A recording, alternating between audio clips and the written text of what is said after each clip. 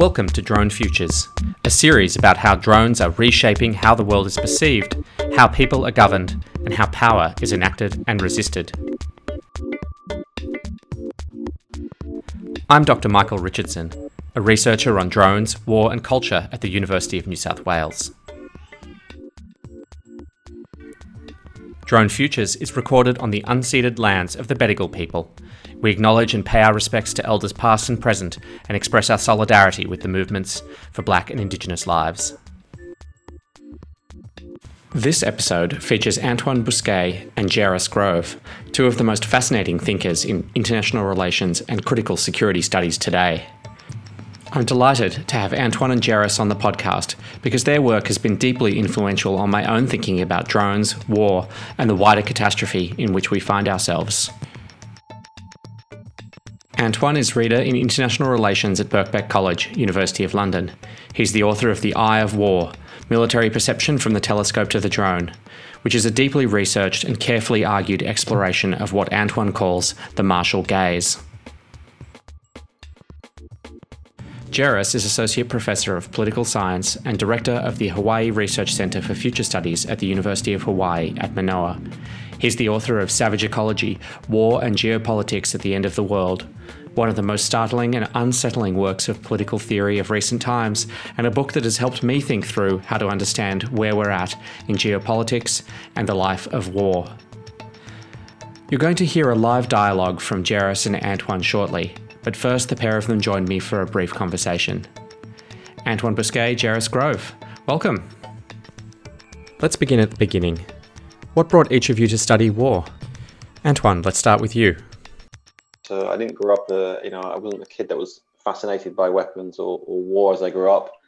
It was really an encounter, I think, at university made me, I became very aware at that point that I had some interest certainly in the role and the role of technology in society, but it struck me that in war magnified these things as it does so many other things, and that if you want to understand the ways our societies are being governed and are being transformed or mediated through technology, war provides a quite unique prism to look at it. And the more I've studied the matter, the more I've been sucked into it, I suppose. So it is a kind of an incidental event, like many things in life, that led me to where we are now. Jairus? Oh, gosh.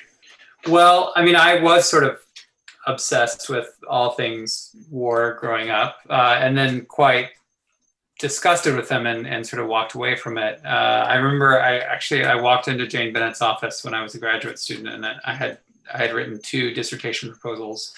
One was on human-animal relations and technological relations in art, and trying to theorize the interface of using machines to mediate question of creativity, and the other one was how to write exactly the same question in the context of war and creativity. And I said, which one should I write? And she said, well, I think you should write the war one because you'll definitely get a job. It's funny, but I was committed to writing both of them. And there are times in which I wish I had written the one on art because the war one can get a little weird. But there were two very significant events. There's probably been a lot, but when I was living in Baltimore, two things happened that were pretty jaw-dropping. One, which was that the predominantly African-American neighborhood that I lived in, I was coming back with a friend.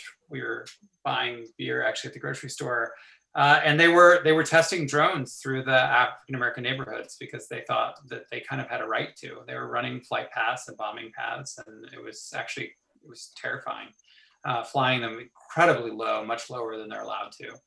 And the second was just the entire effort to make the war on drugs a literal war in Baltimore. It was called Project Coumadin, right? Because that's a blood thinner, and they were going after the Bloods, who are a notorious gang in Baltimore. But the brag was that they were using counterinsurgency techniques that they were learning from the Israelis and from New York, as if those were sort of interchangeable units. And I kind of feel like now I live in the world's largest military infrastructure, probably without a doubt, on an island that was taken by force, taken illegally, in which sovereignty has not been relinquished by the Hawaiians. And every time I sort of think I might start to work on something else, the other thing that I work on becomes war too. And I don't think that's just because I can't get war off my mind. I think it's because war is at the heart of things. And unfortunately for most of political science, war is sort of a very last question people are willing to engage in. And so, I don't know, it keeps pulling me back. Just when I think I'm done with it, there's a fake nuclear strike at my home. And I think, wow, I better figure out what that means. In the talk that folks are going to hear shortly, your focus of conversation is on the concept of autonomy in war and its relation to the emergence of lethal autonomous weapons and drones and so on. But autonomous weapons aren't really the research focus or the major research focus for either of you. And so I kind of wanted to give you a chance to tell people about your research more broadly, a brief kind of picture of it. And so, Jerris, your book is called Savage Ecology, and I think maybe that's a really nice place to start, like to tell us a little bit about what you mean by savage ecology and how that sort of shapes your research more broadly. The inspiration for the book was actually Levi-Strauss. It was this The Savage Mind. But like Levi-Strauss's point, the savagery of the book is about the sort of Western geopolitics, which attempted to terraform the entirety of the planet to make it a kind of user space, in the words of Peter Sloterdijk, that would allow for the free functioning of statecraft. So for me, this wasn't a story of proto-capitalism and capitalism. It was a study of warfare and using war as a way of making a vast planetary ecological system. So, it was an effort to both expand the concept of war, which was being shrunk down, I thought, increasingly by our field. I'm not really working on that anymore, but it's all war stuff too. I'm basically working on brains and torture, and Antoine and I are slowly writing a book on nuclear reason. But I suppose it's all related at some level. Antoine, it seems that your research has been quite focused both in your first book on the scientific way of war and in your more recent book on the techniques and governing logics of warfare. And so your concept of the martial gaze is, I think, particularly valuable for people working in drone studies. And so can you describe your work for anyone who might be new to it, and if you can, a distilled version of the martial gaze as a concept? So yes, years ago, I wrote the first book, which was originally a PhD, on the scientific way of warfare, which is a way I tried to grapple with different ways in which militaries have thought about organization through the prism of contemporaneous scientific ideas.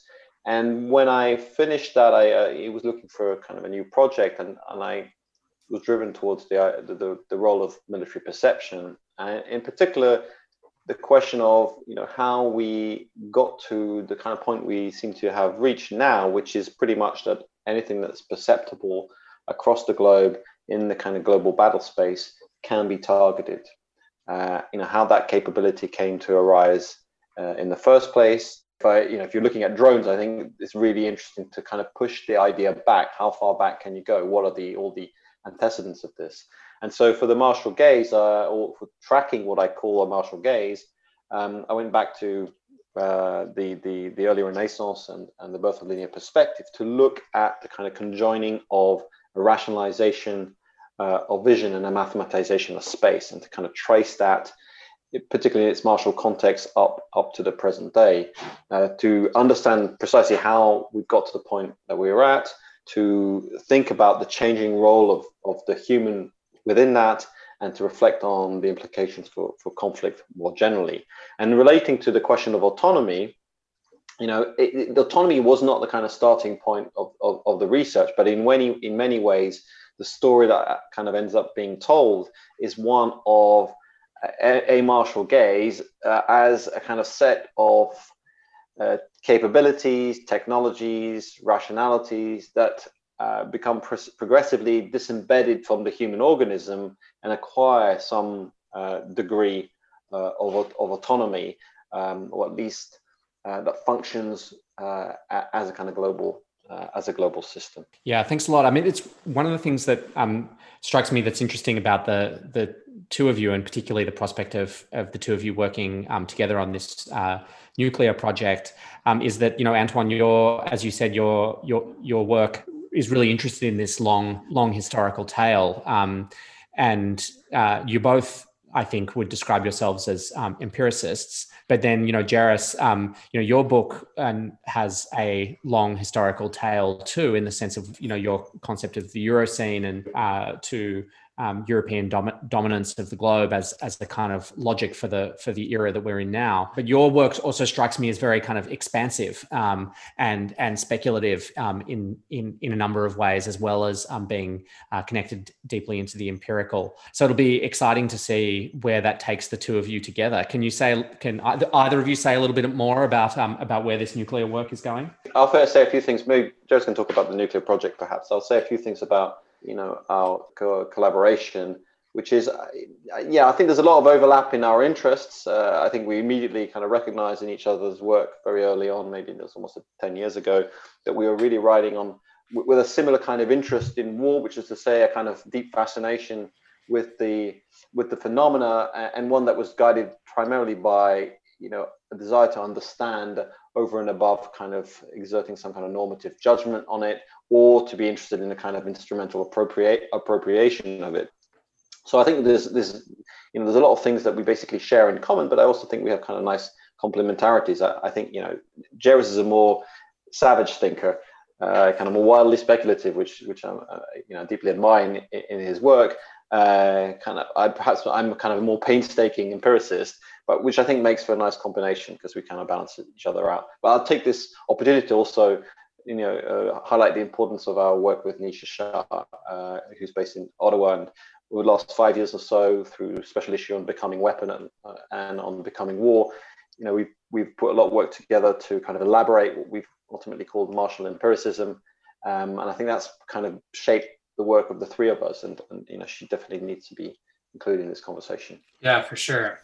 No, I mean, it's funny. I don't even really know how all three of us found each other, because honestly, the first time that Antoine and I met, it was kind of brief. And I didn't really know if we'd speak again. I was like in the place where they had some food at the Millennium event. And then I met Nisha through James Derderian. I don't remember when Nisha and Antoine first met. And then it just sort of spiraled wildly out of control. And it was great. And I think we all have very different ways in which we approach the question. I mean, Nisha in particular has a really good sense of how to keep the normative at the forefront without becoming moralistic. So despite, I think both Antoine and I are both a bit like allergic to moralization, and yet she's able to come at the way the normative becomes embedded in forms of design, whether or not it's the caliber of the bullet or the arrangement of battle spaces or the notion of the fortress or the wall. Both Antoine and Nisha are good at keeping me honest, because I'm perfectly happy to talk about war 1,000 years from now and have only the barest of empirical bases and still think it's radical empiricism. But I also think, to segue quickly to the nuclear project, I mean, one of the things that sort of drew Antoine and I together to work on the nuclear project was precisely that, Antoine has this just like remarkable ability to understand these systems sort of inside and out. And my hope was that and, his curiosity and interest in sort of philosophical chops, we could really try to think about what the totally perverse but consistent form of reason was that emerged out of this first generation of nuclear strategists, and also the people who actually made the weapons. There was actually a great deal of overlap there, which is, I think, fascinating. And so, I think we're both drawn to trying to understand systems from the inside before we, say no more nukes, which I think we'd both be happy to see a world with no nuclear weapons. But it wouldn't tell us very much about how a generation of science, weird politicians, strategists could come to think that beginning and ending the human race, or potentially spawning other intelligent races, was something that they would have the right or the capability to do. And so I think that's the other thing, which is that all three of us have always taken war serious as a philosophical enterprise, which I think a lot of people are a bit hesitant to do. So I think the nuclear project is really following that, to the claim of martial empiricism down to the brass tacks of the ICBM. Is one of the interesting things about drone studies as an interdisciplinary field is the sheer breadth of perspectives and methodologies. So I'm just wondering if you can say a little bit about the kinds of research methods that each of you bring to bear. And perhaps since it's come up in the conversation already, you might say one of you might say something about martial empiricism as a research practice. Well, I think both Jerris and I, are very kind of, I prefer the term transdisciplinary rather than interdisciplinary. Me too. In the sense that we're not interested in disciplinary boundaries, and rather than trying to forge conversations. So, neither of us, I think, are deeply wedded to the idea of international relations, which is kind of our home discipline. So, we kind of, I think, have an idea that we use the tools that I think work for us, and thinking about war or about anything for that matter shouldn't be bounded necessarily by the confines of any kind of disciplinary outlook. And indeed, I think increasingly engaging in the world really cannot be done on a satisfactory basis through some of these prisms. So, I mean, partly that's the kind of impetus behind kind of something like martial empiricism. And both our work, I think, is, been fortunate enough to be able to engage with people outside of our discipline, because I think the subject matter is of interest beyond it. And martial empiricism is really, again, an idea that we should approach the world in terms of an encounter with it. That it is something in the world that makes us think, so that whenever we kind of encounter that world and we want to produce some understanding or derive some knowledge from it, then we need to form kind of an assemblage with it. We need to create an empirical, we need to define an empirical field. And methodologically, I mean, I'm a terrible kind of methods person, in the sense that I don't really believe in kind of methods training as it's normally imparted at the university. I feel that you need to develop the concepts and the methods that any particular field requires you to, and that's not something in advance. That's something you hone as you kind of encounter the material. And this is the way I've written my two books, which was just read as much as I could about a particular subject matter, let it percolate, and you come with certain intuitions, certain philosophical dispositions, but not, I would say, methods per se. That seems to be, to me, a post facto rationalization of what you've done. First, you need to kind of inhabit the material, really get to know it well, and then start drawing the connections and the kinds of frameworks that allow you to make sense of it. It's kind of it can be quite, a daunting process to do. And I understand why in PhD postgraduate training programs, we don't tell students that.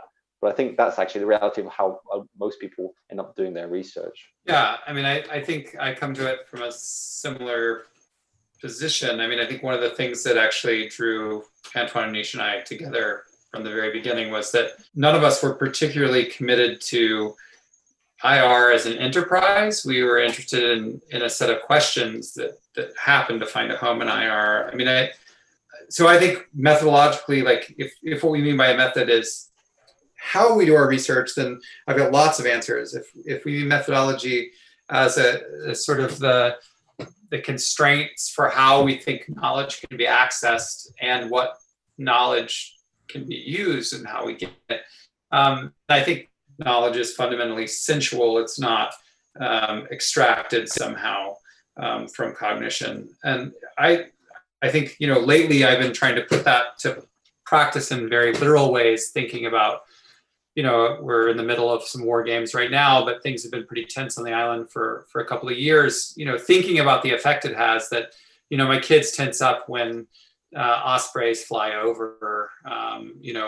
Today was the first, which meant today was the day that they heard the nuclear siren go off to make sure that it worked. We live just down the street from the most expensive nuclear or military platform ever, one of the THAAD giant bubble domes. So thinking about that kind of lived experience of war has been really important to me lately. And then Futures has dragged me weirdly into more war-related context than I ever expected. Antoine used to be the one of the three of us that would get invited to military events, and I always thought that was super weird. And then I started getting invited to a ton of them too, and actually I have a meeting with Pacific Command later this week. And so strangely, also, I think you find yourself in these places where if you didn't take the opportunity to try to figure out what they were, kind of when you got thrown into them, right? If you came to them with a particular way of doing research, you'd miss a lot of what I think is probably most interesting and most important. And it's messy, and you have to do a lot of work to disentangle it when it's done. But I would rather sort of find my way to things like ethnography or media studies than sort of decide in advance. That's how I'd like to approach the world. And now, here's Antoine Bousquet and Jerris Grove with their talk Martial Autonomies, Rise of the War Machines. Antoine is up first. I guess I'll start with a few kind of preliminary thoughts on the question of drones and autonomy. And the first thing, and I think it's important to get this out of the way, even though maybe at this point it's become obvious to most, is that we have to be careful when we talk about drones to not become kind of fetishistic about the object. There's already, I think, a long history of unmanned aerial vehicles that shows that although these objects have come really to public attention and to even scholarly attention in the last 10, 15 years, really, they reach all the way back from the very beginnings of air power. And similarly, I think it's very important to underline that really the drone is a concatenation of technologies. It's not a fixed object in itself. And we need to be very attentive to these wider technologies, the histories of these technologies, the networks in which the drone as an object is embedded in. And I think that's kind of important to just lay that out there, because I think once we start framing things in this way, we get to, I think, more essential considerations about where these technologies might be heading. And particularly, of course, today we're talking about this question of autonomy, which is very much tied to debates about artificial intelligence or lethal autonomous weapon systems, as we found in the debates. The first thing I would do, I guess, would be to make something like a deflationist move.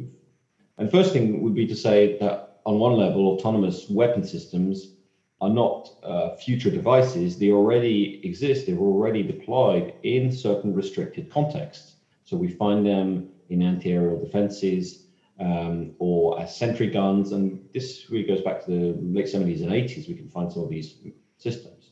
And while there's a lot of heat around the idea of lethal autonomous weapon systems, here we're talking about systems that are no doubt fallible, but operate in relatively simple environments in which the presence of non-belligerence is generally unlikely. So these systems might not destroy enemy targets, but the risk of so-called collateral damage is limited, and effectively we're in spaces where these machines, the automation of these systems becomes often a kind of operational necessity.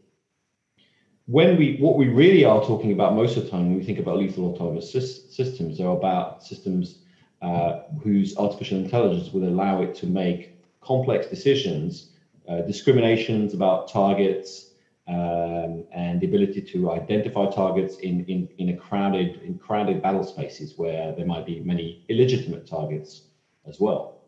And here, I think the claims often we have to be wary of is that really there's a lot of AI boosterism, that if you look at the history of AI, military and otherwise, and you think about the kind of problems that these AIs would have to solve in these types of environments, if you're asking these systems to discriminate, to conform to laws of war, really you're asking for quite considerable advances on current AI, whether it's in the realm of computer vision or synthetic reasoning. And we should have a degree of skepticism to the extent to which this AI is around the corner in any meaningful sense. I'll make a point here as well that we should note that the real challenge here is discrimination. Right? We already know how to indiscriminately target on a massive scale. If militaries did not care about carpet bombing places or mass indiscriminate targeting, the problem of AI would be a fairly straightforward and simple one. Or you maybe wouldn't even need AI in the first place. So I think it's important to note that this is a big part of the operational context for these technologies. So for all these reasons, militaries are on the whole not exceedingly keen to forego human control if the technology is still error prone. There are major problems, of course, for militaries themselves, for institutions within militaries and for the people who send militaries out in deploying autonomous weapon systems. The major problems are really surrounding issues of accountability. If things go wrong, who is responsible? And my sense is actually part of the problem we have, or the danger we have in focusing on lethal autonomous weapon systems, is that in many ways we might be missing what is the more immediate challenge and danger, which is to say, I think humans are likely to stay on the loop for quite a long time, that both for practical but also for political and institutional reasons, militaries will want to have humans involved in the process at some level or another, authorizing the use of weapon systems. But what is happening and what will continue to happen is that these individuals are becoming ever more tightly embedded within the socio-technical assemblage of the weapon. And this, I think, is really the nub of the issue, that when we think about these systems, when we think about the ways in which humans are embedded in wider meshworks of technologies, of cybernetic control systems, and so forth, and in artificial intelligence, we find it ever more difficult to identify the locus of agency in these systems, certainly at a kind of functional level. At a legal level, it may be very practical for institutions to say, well, here's the human, if something went wrong, here's the human decision maker that we can blame. But effectively, of course, if human decision makers within military systems are increasingly finding that the operational environment is being mediated, oriented, and informed by AI, then it becomes much more difficult to legitimately see a human decision maker as a kind of sovereign decision maker involved in that process. And so I'd be tempted to say that actually the question of autonomy is perhaps the wrong question for us to ask, or at least that we really need to think carefully about what we mean by autonomy. Because when we think about the ways that, it strikes me that when we talk about autonomy in the context of military systems and machines, is that our conception of machine autonomy seems to be effectively modeled on our understanding of human autonomy. This is quite an anthropomorphic conceit, that we should think that machines should, the idea of an autonomous machine must be somehow equivalent to what we think is an autonomous human. And I think we've got time to revisit that as well. I think Jared may say some things about that, but I think there's no necessary reason to think that our machines, and as they are evolving, will develop human forms of deliberation and cognitive decision making. So I think there's a first problem here in mapping human conceptions of autonomy onto machines in a straightforward fashion. But this raises, I think, a secondary issue, perhaps even more fundamental issue, which is that perhaps this conception of human autonomy is flawed as regards humans as well.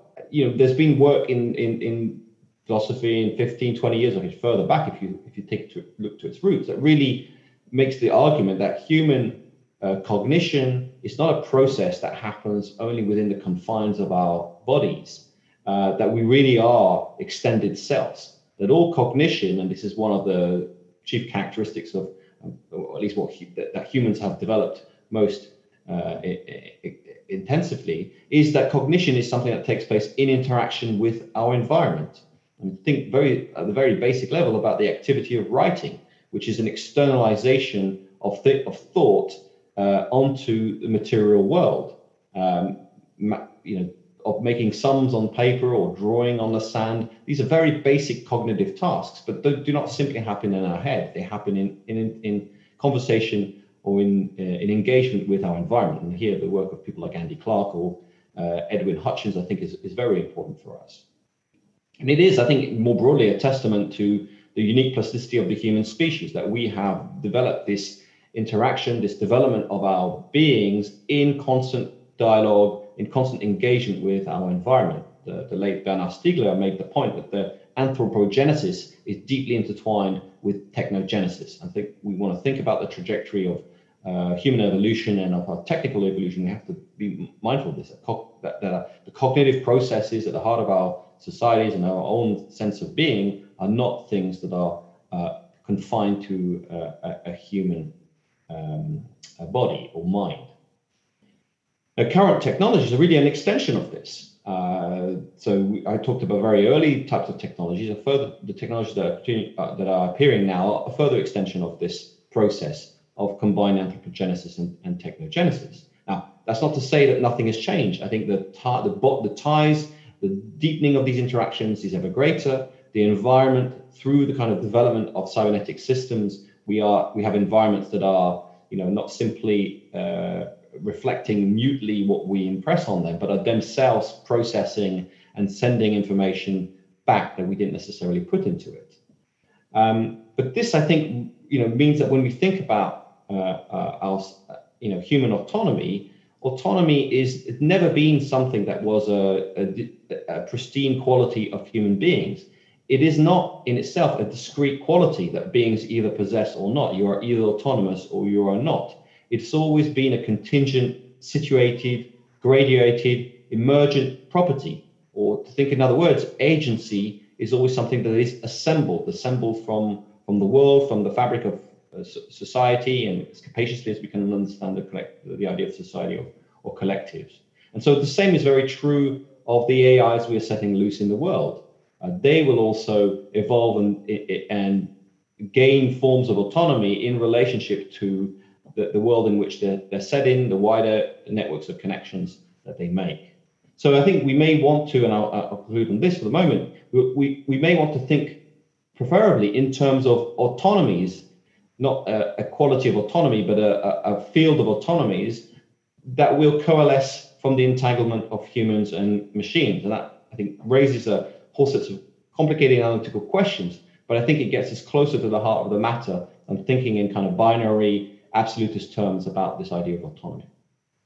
And now, over to Jerris Grove. So I think, there's a great deal of overlap, I think, where Antoine and I's thinking has converged on drones. So I'm going to try to boil it down and overlap as little as possible, but come back to some of the central points. So there's sort of four sort of main areas, I think, which are also in some sense a deflationary move. But like Antoine's point, the deflationary move is not necessarily good news. So I think that's one of the things that often these debates happen over a sort of autonomy versus automation. What kinds of limits, can we have ethical software? The skepticism tends to be on the side of, oh, well, these systems can't work, so we're fine. Or these systems can really do these amazing transformative things, so we're fine. And I think Antoine's point and my point coming soon is something like, well, they may not work at all like we think they are, and that's not necessarily good or bad news. It's a radically different way of thinking about what machines can do to warfare and the political. So I've got sort of four core areas I'll introduce quickly and then go through. And then I want to do a little bit of painting a picture of where I think transformations could take place and what the drivers for those transformations would be. So the first one, which I think Antoine touched on at the beginning, which is something like drone essentialism. We have a tendency to want to think about the drone as a thing, right? We want to think about it as, fundamentally a predator drone or, one of the quadcopters that we see constantly at the beach. But the reality is that the drone's only interesting not because it's a thing, but precisely because of what it can be plugged into. And Antoine gave lots of great examples of the ways in which it really doesn't even make sense as an object without, the vast network of satellites that we have, the ability to have telecommunications in real time. What are, for me, the most interesting, which is that what's really become more sophisticated with drones is their sensory capabilities. But if we're going to try to unpack drone essentialism, I want to go a little bit further, and I'll come back to that because I want you to sort of think about all of these together. The second major area is this idea of autonomy versus automation, and getting past the idea that these are, in some sense, opposed terms or even dialectical terms. I think the more that we come to understand how human cognition works, the more that we understand that autonomy and automation are actually mutually dependent upon one another. And I'll get back to some of the points that that Antoine raised about agency and where that comes in. Number three, which I'll spend some time on too, intelligence. Why intelligence is at the center of this. And I think this gets to the question of the sort of human and the sort of anthropocentric nature of our research, but also the anthropomorphic expectations we have of the future. And the fourth, which I'll definitely spend some time on when I talk about the future, is what I would like to call the functionalist fallacy, which is often at play amongst futurists who I spend a lot of time with, which is that things will be used if they work. What we don't spend a lot of time thinking about is failure and what things do when they don't work. All right, so I want to start with drone essentialism and maybe introduce some ideas that could change our expectations of the future and also think differently about drones. The first drone that I want to talk about, which doesn't get a lot of airplay these days, are landmines. Landmines are one of the most highly distributed drones in the world. And what I mean by drone is they're a weapon in waiting. In some cases, just again recently, a Confederate U.S. Landmine was discovered in the South, and it was still explosive. It was waiting, in some sense, to have a kind of sensory experience, right? Now, the sensory experience in this case, thankfully, it was so deep that no one was able to set it off. But when they go off in places like Cambodia or in Vietnam or in Afghanistan and Iraq, it's because something agitated them. They had the capacity to feel, right? So they're tactile drones. If we think about the ways in which the improvised explosive device has changed over the last decade, right? Going from being, in some sense, just either radio-controlled or wire-controlled landmines to now being aerial drones, right? So we have, in many cases, instances in which sort of suicide drones, which functionally are just landmines that can fly. So I want to keep that there because really what then happens is not the sort of sensory change, right? We have an incredibly long history of weapons that have a certain sensory capability, right? They can decide to go off or not go off based on the presence of a particular kind of network or encounter. But there's a kind of obsession with the flying drone because we have an obsession with mobility, and I think that actually is somewhat misleading and not terribly helpful. The second drone that somehow falls out of the picture entirely because we don't have the same sense of intelligence, although it could become quite intelligent, which we should get out of if we want to get out of drone essentialism, is nuclear weapons. Right? Incredible sophistication in targeting, the ability to retarget in many cases, to be in constant communication with those that fire them, to have capacities to overcome or even deploy countermeasures, depending upon the kinds of encounters they make, and the renaissance that we're having right now in nuclear weapons, even as we traditionally understand them, right? As we understand them for instance, intercontinental ballistic missiles, but already debates about whether or not Russia has developed the capacity for what amount to nuclear drones, right? Deep submersible warheads, which can stay underwater indefinitely because they don't have crews, and an era in which we could quite imagine submarines with nuclear capability and never having the need to come above water, right? Does that fit the kind of model we have of the drone? I don't think so, but those are the kinds of drones which I think could really alter or change. And the last one's kind of wacky, but I want to think about it, which is there's a kind of cousin to the drone that we often don't think about, which is the way that animals were used consistently in warfare, in many cases even to deploy weapons. We know for sure that there's a very advanced marine mammal program, both in Russia and the United States, as well as some smaller programs in Iran. In fact, the marine mammal program in the U.S. is housed mostly in Hawaii. And what was so attractive to using seals and dolphins and even some small whales was precisely their capacity for autonomy, that they had decision-making capabilities, that their training could become improvised. And there are even some rumors that at some of the most crazy nuclear scenarios, that people thought about mounting small warheads to rather larger whales who would deliver them without being able to be picked up by sensors. So what does it mean to get out of, I think, the sort of sleek notion of the Predator drone and think more about this wider array, not just the network it lives in, but the kinds of everyday drones which have become quite normalized as components of war, but have precisely changed the temporality and, in some sense, the human character of war. If we think about human and humanity as a time scale, right? So landmines that can live for decades, even 100 years, animals that may function on different scales, and weapons that may lie in wait, even accidentally, which could alter the course of warfare. Part 2, autonomy versus automation. I'm not going to spend a lot of time here, but I do want to think, I was really provoked by Catherine Malibu's latest book on AI.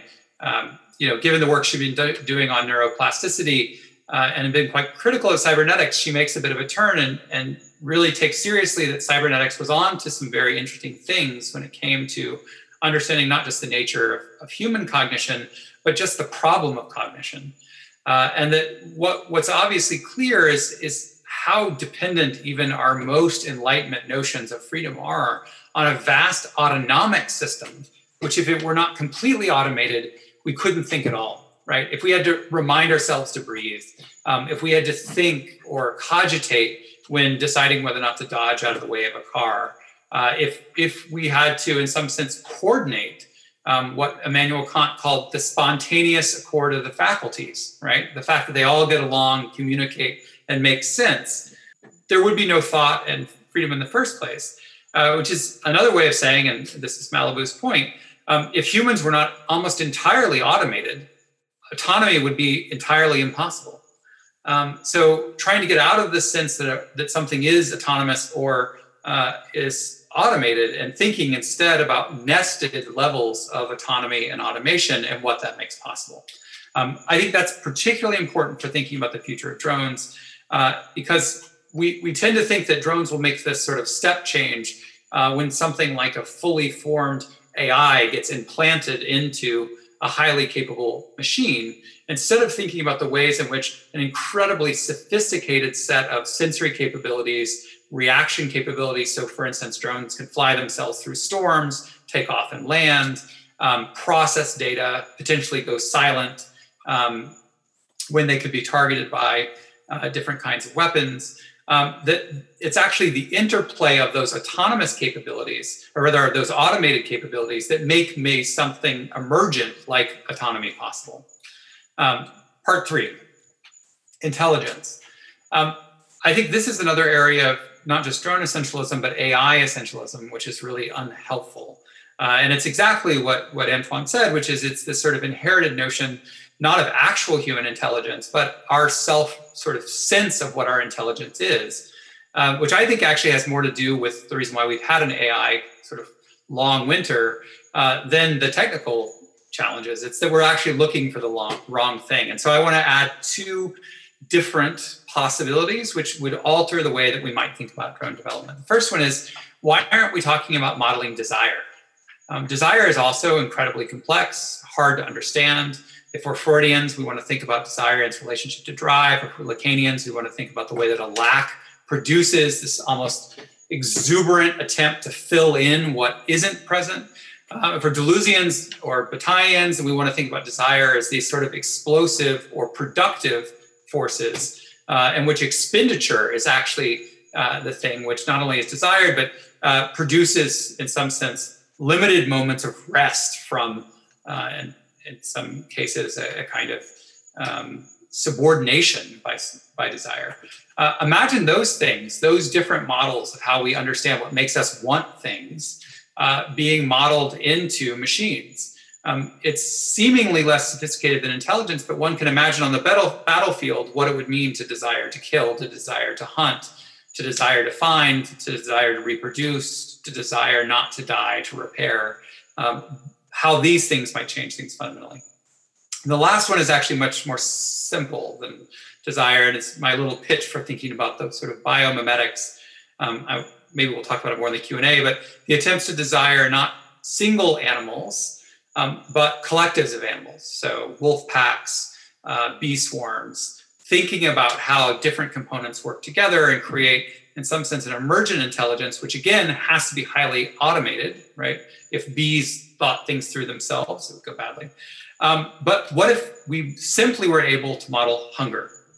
I think that would be revolutionary. Last thing, the fundamentalist fallacy, or the functionalist fallacy, that we'll only do things because they work, or the sort of correlate, the sort of fallacy of design, we'll only do those things which we decide to do.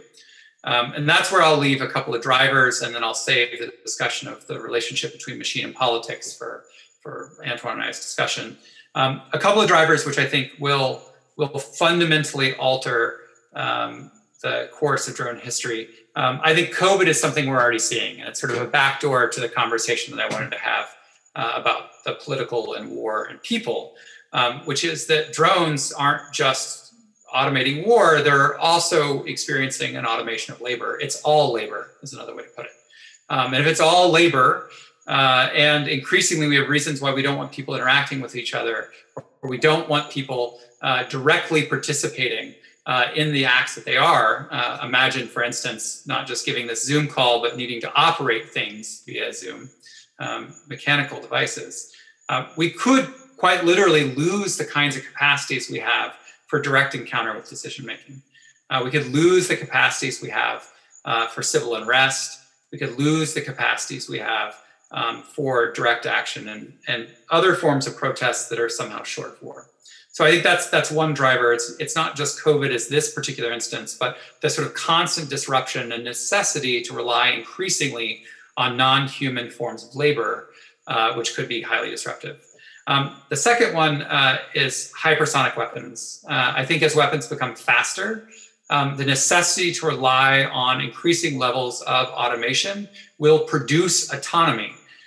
Meaning that because the devices themselves will have to retarget, will have to move, will have to cope with very small changes in the atmosphere, those kinds of decisions and deployments will alter our necessity to rely on weapon systems that don't necessarily work, but for whom we have no other choice but to try it. The last is that as miniaturization of drones happen more and more, as swarming of drones happen more and more, the only logical response will be more directed energy weapons, microwave weapons, electromagnetic pulses, lasers, all of which will drive the arms race in the opposite direction to make drones increasingly deaf and blind, meaning that they'll have to rely on their own cognitive capacities increasingly, because that will be the only way to create countermeasures from destroying them or knocking them out of the sky. If we think about that kind of environment, what we're looking towards is sort of increasing push towards automation broadly and a disconnection from the state, an increasing speed of war, which I think Antoine's done a great job detailing in his own book, and a sort of necessity for drones to become less dependent on humans in the loop. Then I think we could see some futures which would be not exactly what we're expecting, but certainly different from what we have now. And I'll leave it at that. You raised, Joseph, very interesting, is this question of what or who counts as a drone. And here I'll note there's a kind of interesting tension here between this idea of, there's a kind of oxymoron or contradiction in terms rather between the idea of an autonomous drone. Because what we usually think of as a drone in common parlance is precisely the opposite of autonomy. Is there's unthinking and unfree or merely going through rote motion. What counts as autonomy and who's a drone? I think it would be worth noting that autonomy within the military, if you think in historical terms, has always been very unevenly distributed. The great tactical and strategic determinations of generals have typically rested on the automatic execution of orders by the mass of soldiers. That is what military discipline has, through the ages, generally required, that soldiers just execute orders, whether these orders are predetermined in advance, the clockwork armies of Frederick the Great in the 18th century, or whether they are to respond to orders that flow through the battlefield as the battle goes on. But ultimately, the autonomy of the soldier has very often been extremely restricted. And in fact, autonomy as general has been a compromise for many militaries. It's something that had to be given to soldiers because distance or restrictions of bandwidth did not allow the timely transmission of orders. So that if there are developments on the battlefield and effectively you can't get input from the commanders, then soldiers have to take some decisions themselves. So it's important to note that armies have always treated its human material as cogs within larger social machines. I refer here to Lewis Mumford's ideas of the mega machines, these vast social machines where humans are basically substitutes for cogs in a more literal machine. And a major driver, from this perspective, a major driver of technological development has been the desire to remedy the fallibility of these human cogs. So, whether it's more efficient, faster, cheaper to get a technical object or any kind of more sophisticated machine to do what a human can do is really one of the big questions or one of the big drivers of technology. But fundamentally, that doesn't really necessarily change the function of autonomy within the system or the relationship of subordinate parts to maybe the autonomous or more autonomous decision makers within that. So, in talking about lethal autonomous weapon systems, we might fall prey of a kind of idealization of autonomy within the war machine that has always been a very partial and uneven property. No, I totally agree. I mean, we were talking about this before, that the entire Marshall paradigm of training, the point is to eliminate in some sense as much autonomy as possible. I was also thinking the sort of increasing reliance after World War II and all the studies on the failure to pull trigger rates and the move to operator response techniques, right? So training soldiers not to aim first, but to fire first, right? So that more bullets would go onto the battlefield, or the uses of techniques of behavioralism to alter training so that they no longer thought about themselves as shooting at a different person, right? The different ways in which we've learned to process guilt, memory, whether or not it's pharmaceutically, it's through therapy. I mean, the entire apparatus of making war something sustainable, as opposed to something traumatic and catastrophic, is a process of building human drones. And I mean, part of the sort of dream, in some sense, right, is of the sort of corporate soldier warrior who can, have this time at war and then come home somehow and sort of start their life over, is one where the training could be turned on and turned off. And so, I think that's also something that's important for getting out of the sort of drone essentialism box, right? The sort of shiny predator drone is, from 1947 or 8, basically, to the present, the entire obsession with the brain by the US military, whether or not it was John Lilly's research on how to hack dolphins and monkeys, how to build, human-machine interface technology or machine-animal interface technology. All of that was about how to modulate the relationship between autonomy and automation. And I mean, I think that's actually something that goes all the way down to the sort of thinking and planning also at the sort of program level for the military. I mean, think about all the fights we've had over the last 20 years over more special forces, more technological instead of special forces, or the kind of soft counterinsurgency revolution that we've had, and then that going back to kind of more air power. Right? Those conversations are really, right, this torsion between we want automated systems like air power, which we can measure very clearly and sort of tactically what the outcomes are, versus this sort of image of Green Berets and Rangers who can think for themselves, or Navy SEALs who can kind of adapt to situations. And the drone seems more like a synecdoche, right? A sort of stand-in for that larger conversation about what war is supposed to be, right? Is it supposed to be this sort of creative apparatus that adapts to the battlefield and sort of creates constantly new tactical innovation, or is it a control mechanism, right? Is it the capacity in some sense to constrain the level of force and use of force to have sort of gradual escalation and more authority at the top and less autonomy at the bottom? And I think that gets to the core of the very nature of warfare. And I think a lot of, in some sense, paranoia about the drone, even more so than the drone itself. Not to say that the drone's a metaphor, because, Antoine and I, we don't like metaphor. I mean, I agree with the tension here that you underline, which is, on the one hand, the military has for some time, and there was a report published by DARPA, the R&D arm of the military in the US back in the early 2000s, that bluntly stated the weakest link is the human. And you can see in lots of ways why the military might want to move the human out of the picture for problems of indecision, inability to cope with perhaps a heightened speed in the battle space, just sheer cost as well. I mean, you think, AI and so on, our mind boggles at some of the money that's spent on weapon systems, but soldiers are extremely expensive for contemporary militaries. You have to train them, you have to support them through the deployment, but especially now you have to take care of them after they retire, and often sometimes with lifelong injuries and conditions. And it's been remarked that the only really socialized medical care you get in the US is as a member of the military. So the displacement of humans by machines is appealing in a number of ways, obviously for the military. Also, we're talking just on the rebounding on what you're saying about desire, and the problem of the shooter problem is, you have to create the desire or engineer the desire to kill, which can be quite a complicated thing to do, or at least an involved one, which you may not, obviously is a problem that doesn't necessarily arise in the same fashion, at least with machines. But parallel to this, we do live at a time where there is a greater emphasis than ever, I think, within the military on the role of creativity. I mean, movements such as the military design movement, emphasize creativity, and certainly, even kinds of heretical forms of creativity, which are, very much the kind of preserve at this point of the human. Now, there's debate, of course, how much is creativity and even to some extent insubordination within the military should be allowed to percolate down within the institution. But these trends are definitely happening concurrently.